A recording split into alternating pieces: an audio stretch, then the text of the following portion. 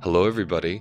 It is the time of year to begin registering for one or two of my slow groups that begin in July. My slow groups are these special groups where I focus on one topic and we deeply unpack it over the course of 6 months. So these are highly nuanced, deep dive, advanced groups. These are excellent for those of you who have taken my 6-week course or who just want to focus on one particular topic through a somatic and trauma-informed lens. The two that are opening up in July, or will begin in July, are my embodied parenting group and my embodied nutrition group. The embodied parenting group is just like it sounds, learning how to parent from your body, learning how to ground yourself in your parenting so you're not parenting from a reactive, triggered place, but from a much more conscious place, so you can actually find joy in your parenting instead of it being a total hellscape like some of you have told me it is, and I've experienced it myself. The other group is an embodied nutrition group. This has been requested for years. For the past 4 years after students complete my course, they say, can you please do a course on nutrition and make it longer than 6 weeks? So finally I can say, yes, you can, and I can, and I did. It is a 6-month unpacking of the intersection between trauma, nutrition, and somatics. How do we recover from stress and trauma via food? How do we relate to food as a being and not just some object on the plate? What's the biochemistry of food? Why is it not the best for my blood sugar to have toast, but lentils are just fine if they're both carbohydrates? All of this and more will be unpacked in this 6-month group. To register for these groups, please go to my website, holisticlifenavigation.com, and click Groups. Or you can click the link in the episode details below. Registration closes on June 1st. It is only open through May because we need the month of June to prepare everybody for July. I'm looking forward to this deep dive with you all. I'll see you there.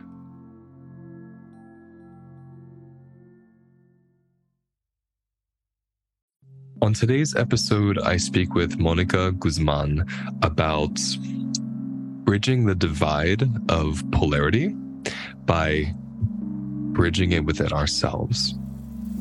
When people come in and they don't feel safe, you can see it in the body 100%, whether it's crossed arm or it's sort of a certain look in the eyes, and it can lead people. It does lead people more quickly toward judgment. And I've found there to be this polarity between judgment and curiosity. Welcome to the Holistic Life Navigation Podcast, where we discuss every aspect of life through the lens of somatic psychology, nutrition, and self-inquiry.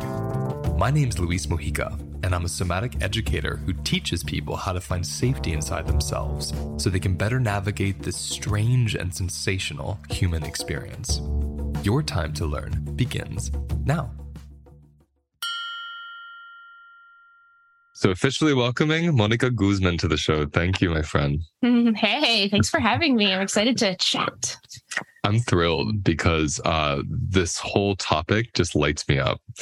And I don't even know where to begin.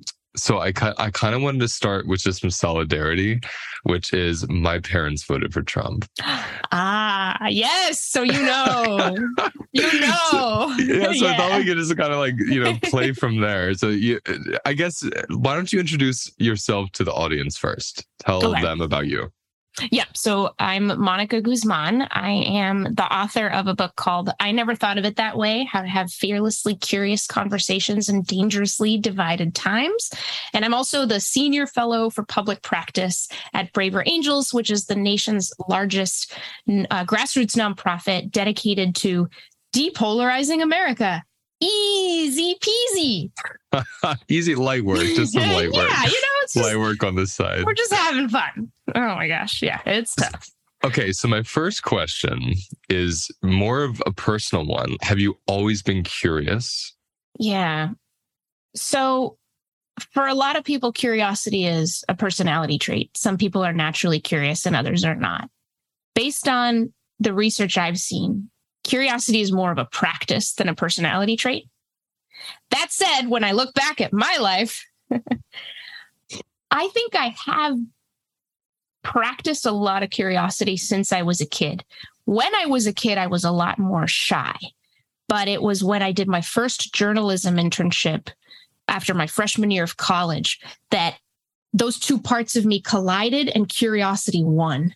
I remember how terrified I'd be just to pick up the phone, dial a number, and do an interview for some feature story, just my heart pumping in my chest. And learning that, hey, if you want to be a journalist, if you want to tell stories, if you want to get to know people and share about them to their community, you're going to have to get over this. That's right. And it turned out I really was so fascinated by people that eventually, the fear of asking questions, the fear of approaching a stranger went away. I'm just kind of taking it in because big part of my work, I'm a somatic therapist and educator. So a lot of what I do is helping people build capacity in their bodies for curiosity, not even for others first, but for their own experiences, their own meanings about themselves, their own identities, like, whatever's happening in them. Right. And then it starts to kind of, reverberate out toward their relationships in the world. So when I think about your work and when I've listened to I'm a listener. I don't read as much as I used to. I have your book though. I want to read the whole thing. But when I listen to parts of it and I listen to your interviews, I think what really lights me up, and this is my word, capacity to disagree. And that disagreement doesn't mean threat or hatred. And I want you to kind of help me parse that out for those listening. Yeah. I work in that area pretty, pretty like right there, just straightforward, right into disagreement, right into debate, right into conflict. And the sense of threat is one of the biggest, it's kryptonite to curiosity, because you can't wonder about something you think is out to get you. Why would you, right? If a big bear is chasing me, I'm like, I wonder how fuzzy it is. No, that's right. It's chasing you. You've got to run, or shoot it or something. But you're certainly not going to be like, oh, I want to know about the bear. And so what the research has shown us is that we've become really afraid of each other across big divides of disagreement. So we could speak at the individual level where disagreement could align or not with some larger social trends. But I definitely live in that place where there are some very, very big social trends that are getting us to kind of burn bridges and judge each other more while engaging each other less, which is just this vicious cycle. Because the longer that you do that, the more afraid you get, the more sure you are, the more certain you are that you are going to face some kind of harm when you cross lines of disagreement. And certainty is another bit of kryptonite. It's the arch villain of curiosity. When you think you know, you won't think to ask. I love that. I'm wondering, just so people can position you in their minds, how do you identify what is when you say I'm in a place that practices polarity, tell us what that means. Yeah. So at the nonprofit that I work at, Braver Angels, I work with lots of folks who are conservative, lots of folks who are liberal at a time when it seems like the two should not get along at all, shouldn't collaborate. But at Braver Angels, at all levels of leadership, we have what's called the Braver Angels rule, which means that there has to be leadership that is split between what we call red, leaning conservative, and blue, leaning liberal. So I'm just living in that. I'm living in that. So there's a lot of folks who try to avoid it. There's a lot of people who confront it, with shields up and their swords out. And we've got, goodness to fight for. And these people are in our way. And so I'm one of those weirdos. We call ourselves bridge builders sometimes, who are trying to hold the two ends together. I like that. Yeah, like weirdo. Sometimes I call it a bridge builder. My one friend, Marguerite, who will be on here at some time, we always talk about being bridges together. And I think part of the reason why I was curious about your curiosity, how long it's been like that for you, is I understand you're born to, actually, you were technically a Mexican immigrant until 20 years ago or so, right? A Mexican citizen. So I wasn't a U.S. citizen until 2000. Okay. Yeah, I immigrated from Mexico with my parents and my brother when I was about 5. We moved to Texas and then went up to New England.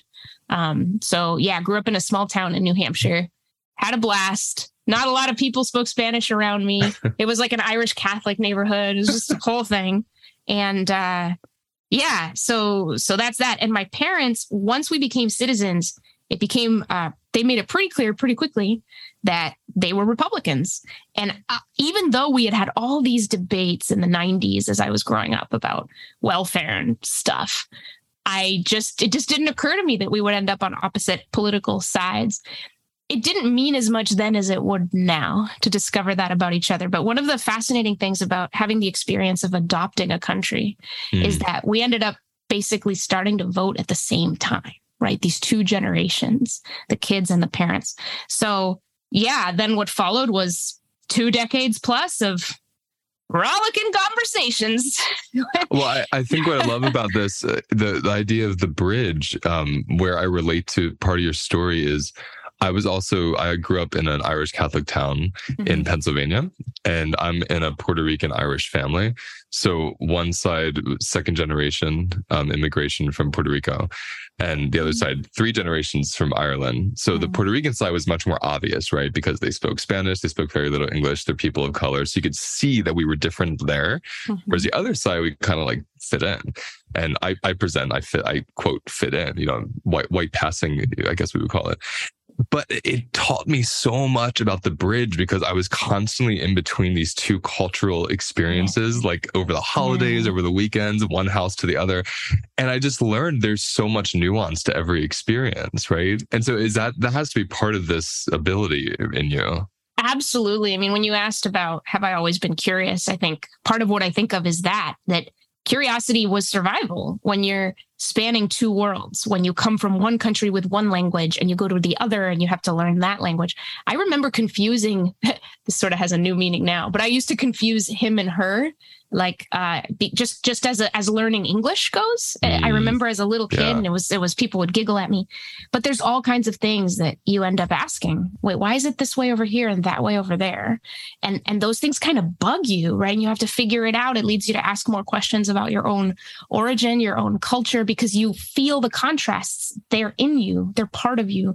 What's funny is those weirdos, the bridge builders, I've observed an interesting pattern in some of the folks who are more, to borrow a term from the startup world where I've spent a lot of time, early adopters of bridge building types of techniques. A lot of them have within themselves a dual identity. They couldn't just be part of a team around race or ethnicity or origin or anything. They just couldn't because they're half black, half white, right? Or their mother was Catholic and their father was Jewish or whatever. And I don't think that's an accident. When you have to do that as part of your life, you end up practicing curiosity just to know who you are. So you're speaking to something that I find very spiritual and beautiful about America, is that it's specifically, I mean, it happens everywhere at this point, but speaking as an American, we have this opportunity here. I mean, to me, it's beyond opportunity. It's a need where we kind of must practice this capacity to disagree and to have curiosity as a guiding force, because the very fabric of our country is about bridges. Everyone has come here, except for the native population, from somewhere else and has adopted the land, has adopted a language, has adopted a culture. So we all really fit into this nuanced spectrum of, well, that's strange. That's not mine. I adopted this, and that's in us as Americans. I find that so powerful as like an invitation. Like, wow, we have this chance to play with that. What do you think about that? Oh, I think that's beautiful, and I had not thought of it that way. I think you're absolutely right. That is the opportunity of America. I think one of the frustrations that we run into, and at times of lots of turbulence, like right now, it gets painful, is that somehow this country has to wrestle norms and enough shared experience and identity to be able to co-create a thriving society while seeing and loving and living our differences and keeping those differences. And that's, I think, one of the most beautiful and terrible, frustrating, animating tensions of our country. Love that. But again, it is beautiful exactly for what you say. I think that so much of the wisdom and richness that comes from our mixed culture is because we have not just eliminated that tension. We have wrestled with it. And a lot of that tension exists between the sort of political ideological left and right, where conservatives when they think about change, they think about what ought to be preserved, which is a beautiful question, one of the most important. And when the more liberal minded folks think about change, they're going quickly. They're like, let's go, let's try this and this and that. But it's sort of a yin and yang. There's a balance even there too. But it's so true about cultures, because we come from different places. We come from different norms. We come from different rituals and traditions. And to make them all work together can be so exhausting, right? That it's easier to sometimes it's easier to fold into your own group and stay there. Mm-hmm, that's right. And that's where the capacity piece comes in for me. When I see it through the somatic lens, like someone's physical ability to be with the sensations that arise from discomfort.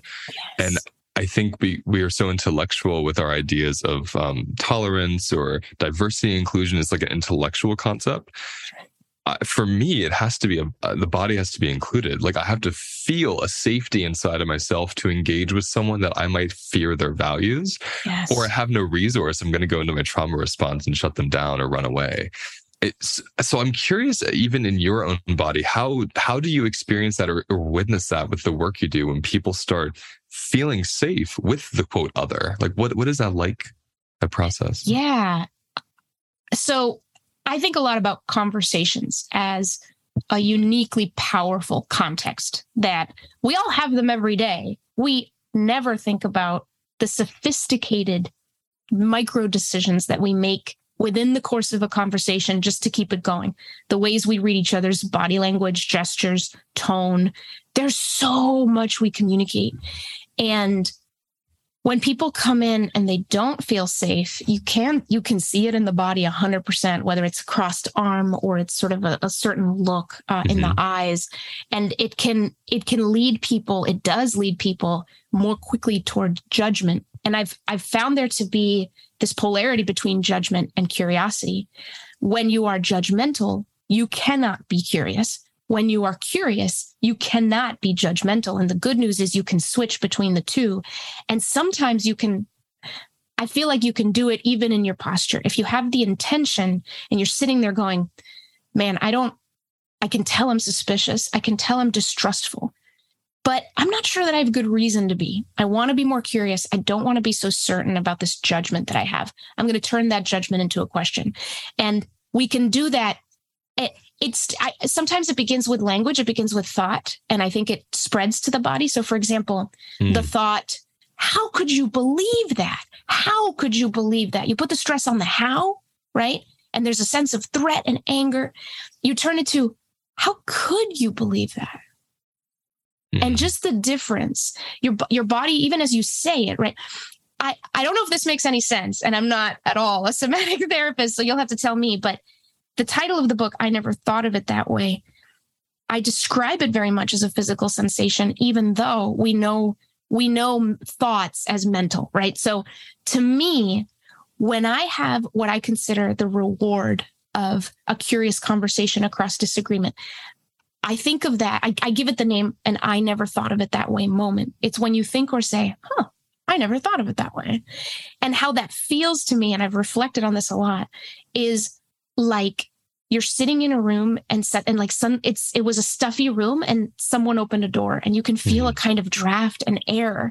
And so maybe you were sitting down and suddenly you want to get up and explore these hallways of your mind that were always there. Now you want to revisit them because you're going to see them in a new light because of this new insight that just crossed that chasm between someone else's perspective and your own. So there is a sensation of discovery, of exploration, of adventure. That's the promise of curiosity. It can take a lot of time to get there. The beautiful thing about a conversation is it's so powerful. It can be such an all-consuming context that everything that exists outside the conversation can fall away. Kind of like that moment at the end of a chick flick, when like the camera spins around the couple and they're just kissing and everything is gone. Like I see a parallel there. Like there's a moment where you're just so connected and you're discovering things about each other, and whatever you might have been afraid of just doesn't seem to matter so much in the moment. You've let go of some of those projections and assumptions, and you're there with each other. I mean, you just so beautifully described the somatic experience, of judgment and curiosity. I love when you said it starts as a thought, it spreads to the body. That's great for us to really feel into here, because the somatic experience of judgment is one of constriction. It's exactly what you were talking about. Yeah, the eyes getting tense, the eyes getting tense, your shoulders, the arms crossing, the legs crossing. There's a physical protection, a bracing that happens when we judge because there's fear. Curiosity literally starts expanding those muscles and creates an openness. And when you said it feels like air comes in, like there's space, that's so gorgeous, because we often will talk about capacity feels like there's more space or more room. And that space and room literally gives you the actual physical, biological capacity to handle the charge that comes up when someone says something controversial or taboo or shocking, or even like innocently ignorant. There's the innocent ignorance and there's like malice, and you're able to handle that. And so I love that you speak to that. I love that you notice that in yourself and in the people you work with. What excited me that your parents voted for Trump, what excited me about that was the media's portrayal. Again, the media doesn't invite nuance. It's just a bunch of different people's perceptions, and they're usually in a trauma response. So they're talking about things from a really stressed, scared, judgmental place, not a curiosity. No one says, Trump voters think this. I wonder why. Let's spend an hour looking. They think this and dot. And then everyone who voted for Trump is under this blanket of being like a racist or against abortion or against women. And so this summer I go to my parents' house. My dad's floating around on his Trump float. Oh my gosh, he has a Trump float. Oh, that's amazing. He's floating around his Trump float. And while he's floating on his Trump float, he's simultaneously saying, I don't know why the Republicans are arguing about abortion. Just let the woman decide. So right there is this one moment of nuance that no one captures. So I wanted to drop that here and to see where you go with that. Oh, that's fantastic. And I mean, see, that moment, the fact that you witnessed that moment, the fact that you have a relationship close enough to someone who is that different that you could witness that moment. I think of it as a kind of immunity, like a built up immunity to the loose and lazy judgments that do tend to surround us, that consolidate into narratives that spread all over the place. And those places that we go to stay safe and secure, our own, I think of them as silos, right? Media silos, information silos, thought silos, where we don't think we're going to get truly challenged, where we are exposed to other perspectives, but after many layers of judgments that we ourselves might apply, we don't get to witness those moments. So that's one of the things I'm most concerned about right now. It's as I've been a journalist my whole career, and I love it. And journalism is concerned with many things, maybe above all, truth, right? Journalism wants to be the truth-building institution.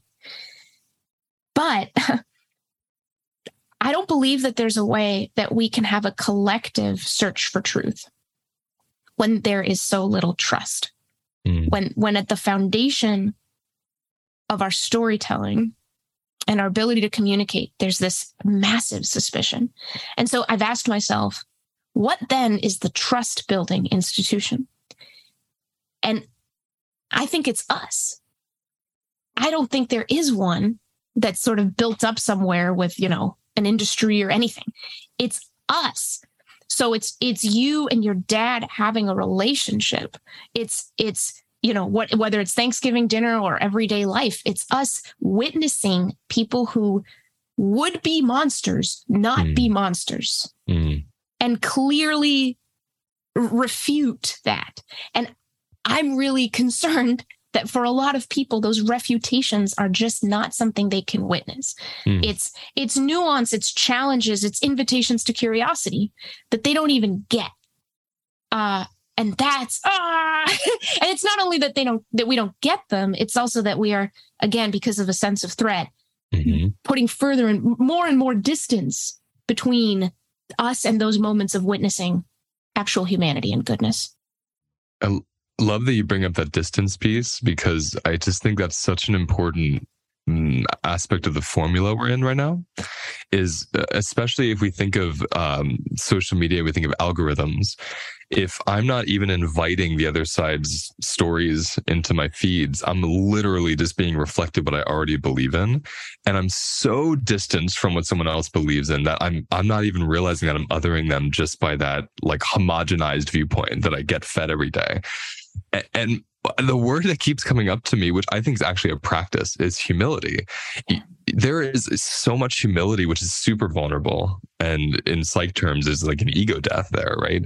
To actually allow what you believe to be true about someone, to let that die inside of you, that takes serious practice. Like what do you say about humility here? How much does that play into this piece? So much. You were talking about curiosity within, being able to look within yourself and see the judgments you yourself carry. We also have very few invitations to do that because what we seek is affirmation. We get it, validation, the vanity metrics on social media. This is what we crave. We want that. We want approval. People talk a lot about belonging and the importance of that to the psyche. This is a time when you do not want to be cut off. That's the last thing you want. And so you will, whatever it takes, man, like rationalize, but, find your way to believing whatever, just as long as somebody hears you and sees you and you feel heard and seen, because we're not doing that for each other across certain lines of difference. So humility is absolutely key. And I've been looking more into some research about it. And there's one study that just my jaw dropped to the floor, where it showed that so being intellectually humble has a couple of pieces to it. One is the ability to, consider alternatives to one's own beliefs. And the other is the ability to even kind of engage, other people who may believe something different. So it's sort of how you hold your own stuff and how you look at other stuff. And in this one study, when they had the subjects just call to mind someone in their life who hears and receives them well. Doesn't matter who, they weren't even in the room. Just think about them. They became more intellectually humble. What is that? That's amazing. So the principle to me there is people can only hear when they're heard. And it's humility that creates within us and between us that flexibility to not just come in going, I'm here to insist on myself. But you're not, because you're not even exploring yourself. That flexibility, you think it's rigid confidence and strength being presented to the other person, but what we don't often realize is that rigidity conceals our own nuance from us. So is it strength? I don't think so. Yes. I think what's strong is and like you've said, it takes some practice to build that resilience, but it's possible. And it does take humility. And I think it's one of the first steps is to disentangle that idea that strength equals certainty. Strength equals curiosity. So uncertainty is not wishy-washiness. It's not being nice. It's not fawning. It's not. It's you are able to say what you believe, and you are able to be open to what others believe so that you can continue to add friction to your own beliefs, because that keeps you wise and healthy. I mean, there's so much you're saying there is coming up for me, especially that piece there. I'm feeling and hearing, real confidence comes from, I don't get shaken when you disagree with me. There's this idea that, like you're saying, like strength is certainty. Certainty is just really a drug that soothes us from getting dysregulated from someone disagreeing with us at the end of the day. It's like a border we put up so we don't have to question our beliefs, so we don't have to be wrong, and so we don't have to feel that vulnerability that comes with releasing something I thought was true. And I think that nuance around the biology of going through things like humility, experiencing curiosity, letting a belief die about somebody, even your own beliefs about yourself. It takes such a connection. A big part of my work is finding safety in yourself. And I find that it takes that connecting to the safety in me. So I'm not depending on you to validate my belief. Right. So if I'm with someone who disagrees with me, it's a completely okay thing that you 100%, I'll even go as far to say you won't acknowledge me. Like you'll say like whatever I say I am or think I am is wrong to you. That won't shake me if I'm connected to my own secure validation of myself. So, right. So a lot of these desires to oppress people with debates on any side really comes from there's something in me that's actually not sturdy with my own self-connection.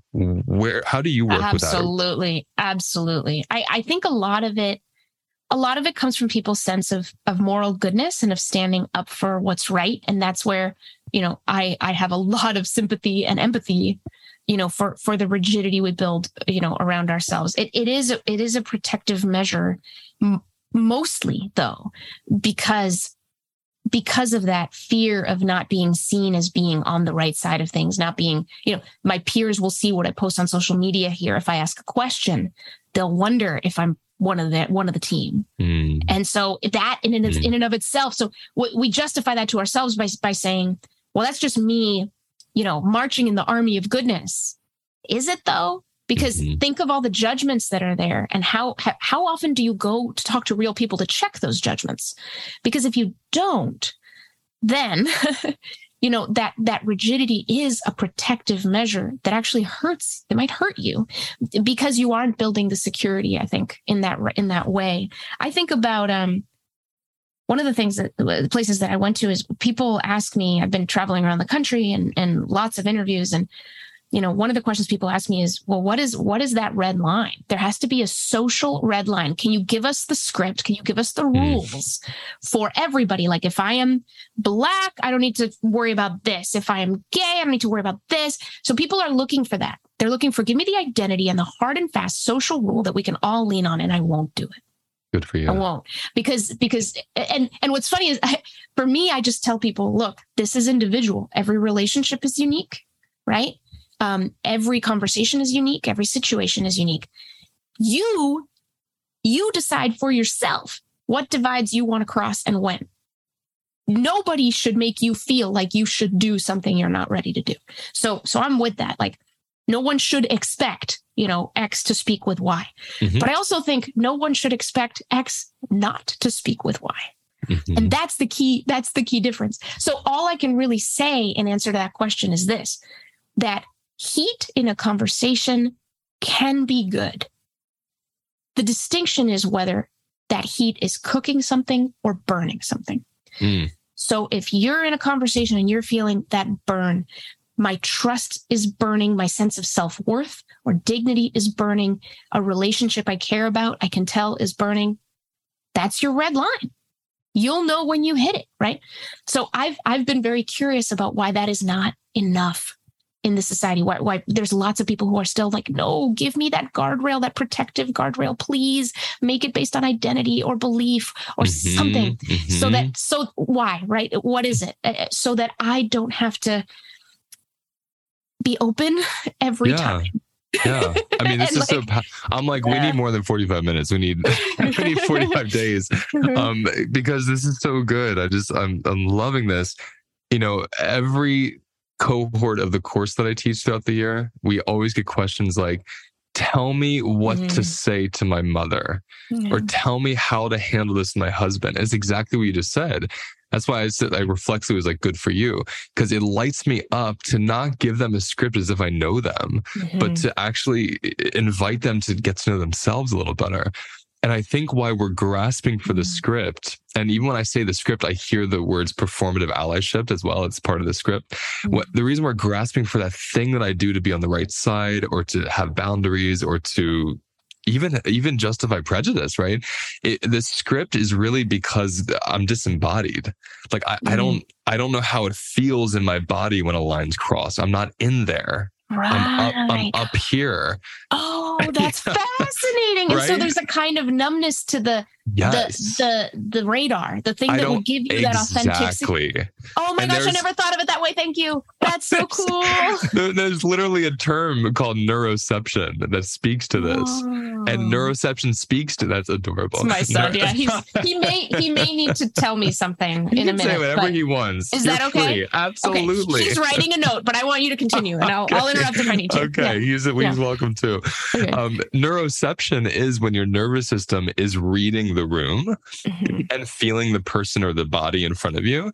And then sensationally, it's telling you your capacity, it's telling you if you should run, it's telling you if you shouldn't get. It's like everything we need is in that neuroception. But the way to access neuroception is via sensation. And when you were saying about threat, which is so important, when we have threat overcoupled with somebody, we can't even feel our neuroception. We're dissociated in trauma responses.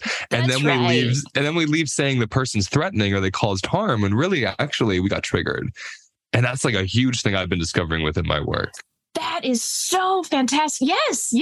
And I mean, gosh, it's when I think of social media and part of what's sort of gone wrong there, so much of it is opinion versus opinion. It's all heady. It's all that's up right. here. All up here. And we don't, as I say, the internet is a non-place that makes us into non-people. Our bodies disappear. Our stories disappear. Our histories disappear. None of that no invitations to curiosity about any of those things. Okay. I'm going to read this note. Hang on. Go ahead. Really? Okay. So 1 candy for breakfast and 1 candy to bring to school? Really? Fine. This is a Halloween negotiation? It's a Halloween negotiation. I told him he could bring a candy in his lunchbox, and he came all the way down here to ask if he could also have one for breakfast. Every parent across the country is empathizing with this moment. Oh my gosh. And you know what? I let him have as much candy as they wanted last night. And then today they're going to have to pick 25 pieces to save, and the rest will donate. It's a whole thing. It's a whole thing every year. We got it. Well, we have the Switch, which is like that? You bring all your corporate candy with corn syrup and you put it on the ancestor altar, and then you wake up the next morning and the Switch has replaced it with things that are actually good for your body. So then it's like we don't have to worry so much about all the corn syrup and such. Wonderful idea. And it's really fun. But anyway, you said something powerful and then you didn't pause because you went to reading the thing, and I wanted to pause if people really heard it. Yes. You said the internet is a non-place. So our bodies, our stories, our sensations, our experiences don't show up there. And I really wanted everyone to feel that. That is so powerful to me. I just want us to really feel that. It's so gorgeous. And it's everything is just words and language and meanings that are all in our brain and mind, and that's it. And it really kills me, right? Because in order to protect ourselves, a lot of people go on social media and they don't post their real picture. They don't have their real name. It's a form of protection, but that protection also obscures us. And part of the requirement to understanding is being able to see each other. It's also the only thing we really want. It's the only thing we crave is to be understood. So we go into these spaces protecting ourselves by obscuring ourselves. And then the space, on its own just doesn't have room, literally does not have room for you, just your ideas, sort of a flat doppelganger, that you have to constantly update in hopes that you're up to date. And that no one will judge you based on what you haven't said or how you said what you did say. Did you use the right word or not? Yes. I mean, there are chilling, terrifying fears out there along these lines that we're not even able to talk about in these spaces. Yeah. I just have to keep riffing on this piece of not having the body, on the space, because two things. The first thing is this really strange somatic thing occurs when we're watching a screen. Our social engagement area, so our face is highly activated because our eyes are looking, especially if we're scrolling. But what that activation is dopamine and adrenaline. So there's actually this chemistry of activation, which can become a biology similar to threat or trauma response or stress response if we get too much adrenaline. But what's interesting about the screen is we're not moving when we're looking at it. We're sitting. So all that charge is building with nowhere to go. And so it goes more into the screen. Wow. And so a lot of people get actually dysregulated so much quicker when they're trying to have a debate or, even express views online because it's exactly there's no body, there's nowhere for it to go, there's no nuance, no one's pausing you. And an example of this that I noticed of the disembodiment of it was in 2020 when George Floyd was murdered, and there was this huge outpouring on social media about do this, say this, don't do this, don't say this, right? And I remember, especially because I have white skin, everyone was like, writing, like, you shouldn't be posting right now. You should only be amplifying Black voices. Right. And I remember that. Right. And what was interesting was part of my clientele were people of color, part of my family's people of color, and a lot of people follow me were people of color. And they needed the trauma work I was giving on Instagram during that time more than ever. Oh, of course. So I thought, okay, I'm going to listen to my own, like you said, the red line. I'm going to listen to my red line. It feels good just to keep posting. So I just kept posting. And this one person commented on one of the posts saying, essentially saying I was causing harm. And someone responded to her saying, no, he's not. And she, I don't even remember, but essentially told this person off. No, it was so interesting was the person telling the other person off was a white woman, and the person that was saying it's good was a Black man. And she wasn't even in the room. So if we would have been, if our bodies were there, if we would even be able to identify, like, in that moment what we were doing, she wouldn't have even done that. She was so dysregulated and dissociated. Wow. So like one example of many, right? But I find it fascinating. Oh, it is. And I'm also thinking back to that idea of people wanting to be given rigid red lines that are identity or belief based, right? And how silly that can be when we discover that there is nuance even there, right? That there's principles that, look, if we build up guardrails so rigid, think of everything we're missing. Think of all the dimensions that we're not thinking about. So yeah, I think that's fascinating. It reminds me of a story I heard not too long ago from someone who just was pretty transformed by this moment, but a white man who had heard something, and I don't know what it was, but something he thought was just insanely racist from another white man that he knows, a sort of friend, and had decided in that moment, like, walked out and said, that's it. Like, I'm not going to hang out with this person anymore. It's over. And then the next day talked to a friend of his who happens to be Black. And the Black friend, like, interrupted him and said, you go right back to that guy. You're the hope. Like, do not break that. You have trust there already. Like, okay, you might not be able to, like, bring this up, every day until he changes something about how he thinks, but you cannot just breaking that will almost assure that person spends more time with people who wouldn't challenge some of those beliefs. That's so important to me. Yeah. So there's this other quote I heard from an interview you were on, and I wrote it down because I want you to just share with us. It's not just the diversity you like that we're learning how to include and nurture. Yes. Tell us about that. Like, how does that show up? What does that mean? Yeah, that's from a man named Ibu, who is the CEO of the Interfaith. I want to say it's the Interfaith Alliance or the Interfaith Council. But I saw him give a talk about that very idea. It's not just the diversity you like, meaning if diversity is strength, that comes across many spectra. It's a strength on a lot of levels. And the diversity you like, he was speaking in particular to, it's race, it's gender, and we're putting a lot of attention on that. And there's a lot of protection needed there. There's a lot of awareness and curiosity needed across divides on that.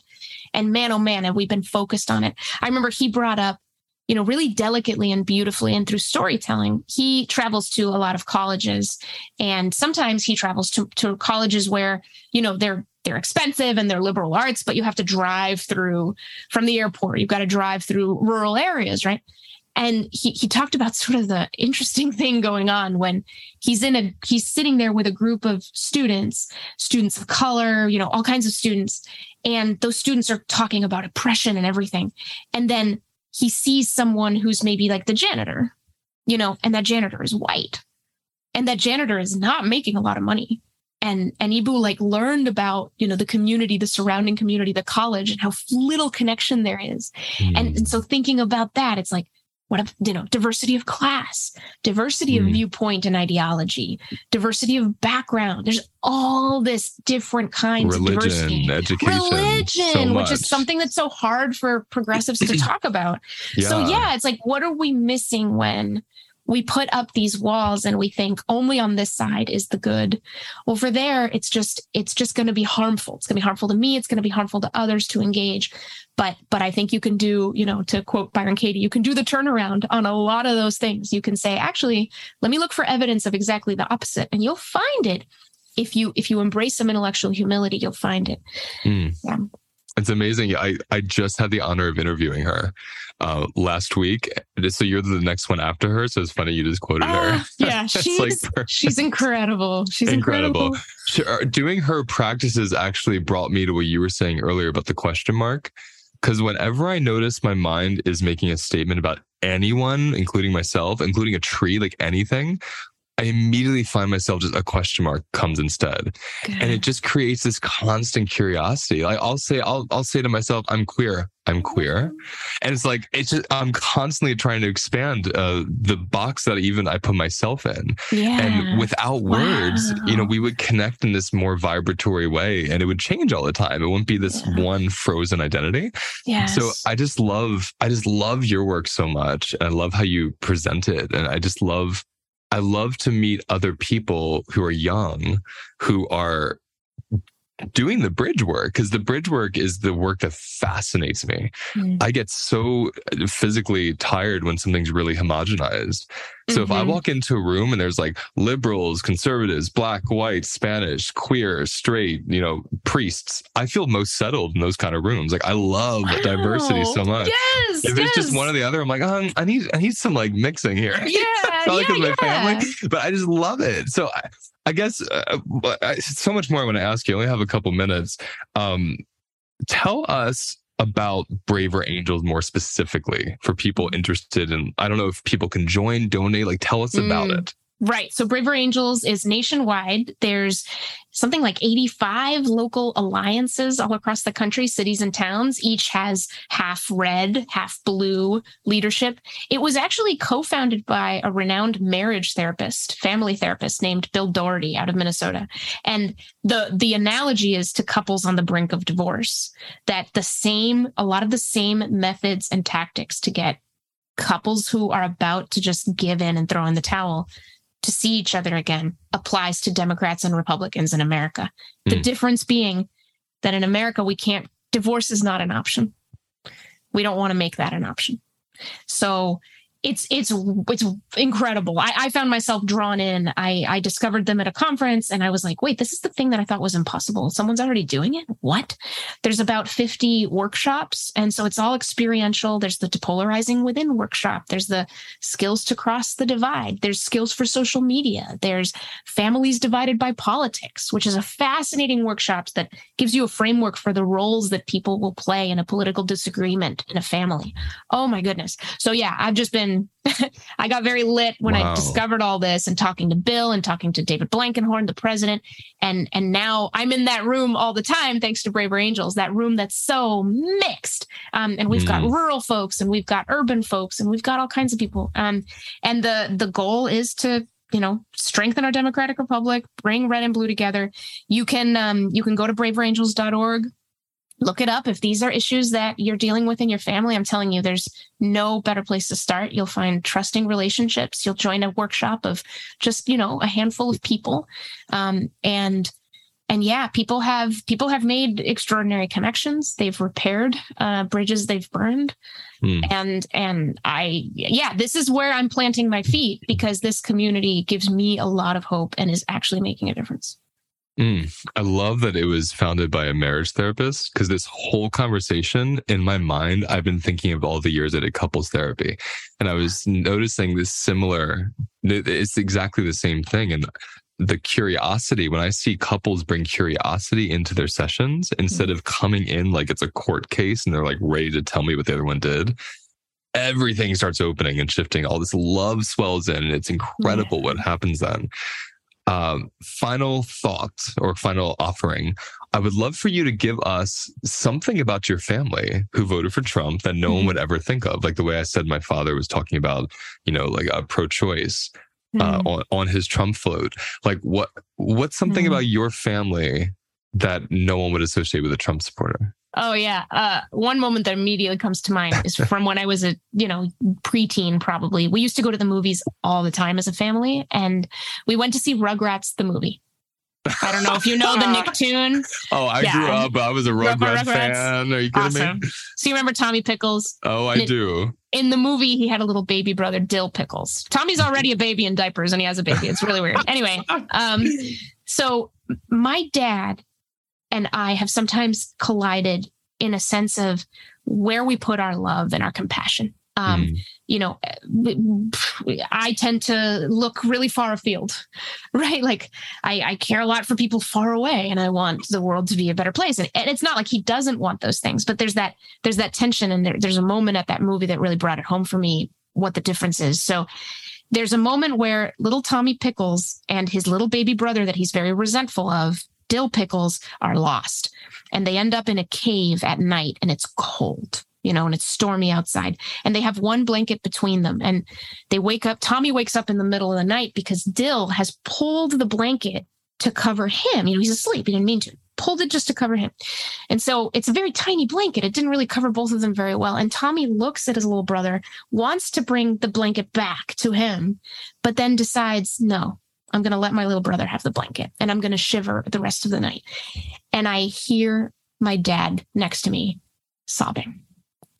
So to my dad, the people close to him, he will do anything, like family love, that kind of thing. It's everything. Like he doesn't get that distracted by, attachments all over the place. Like, yeah, it's those people. It's the value of benevolence that he has so much of. And yeah, that was a moment that really showed me, like, never think that other people don't have love because they don't apply it the same way you do. Right. That's it right there. He has love. He has love for days, Yeah. So that was quite a moment. Thank you for your work. Thank you for your time. I just loved this conversation. I feel like we're going to have more conversations, I want to. Mm-hmm. And so, especially those of you listening, our dear Marika brought Monica my way. So they're friends. Yeah. Yes. We're all fans of Marika. She is my favorite. Yes. Yeah. So thank you for being a good friend to her and a good friend to all of us in doing this work. Thank you so much. I cannot tell you. There's at least 10 I never thought of it that way moments, and I'm going to write them all down as soon as I can when we stop. Okay, my friend, I'll talk to you soon. Take good care. All right. Thanks, Lise. Bye. Bye. So that's the end of today's episode. Notice where you feel the episode inside of your body. Those sensations, those expressions. That's how your body speaks to you. Sit with it. Be with it, and let whatever wants to come up, because all the wisdom you're looking for is right there in those sensations. If you want to go deeper into these practices or find more information about my work, please visit holisticlifenavigation.com. I'll see you next time.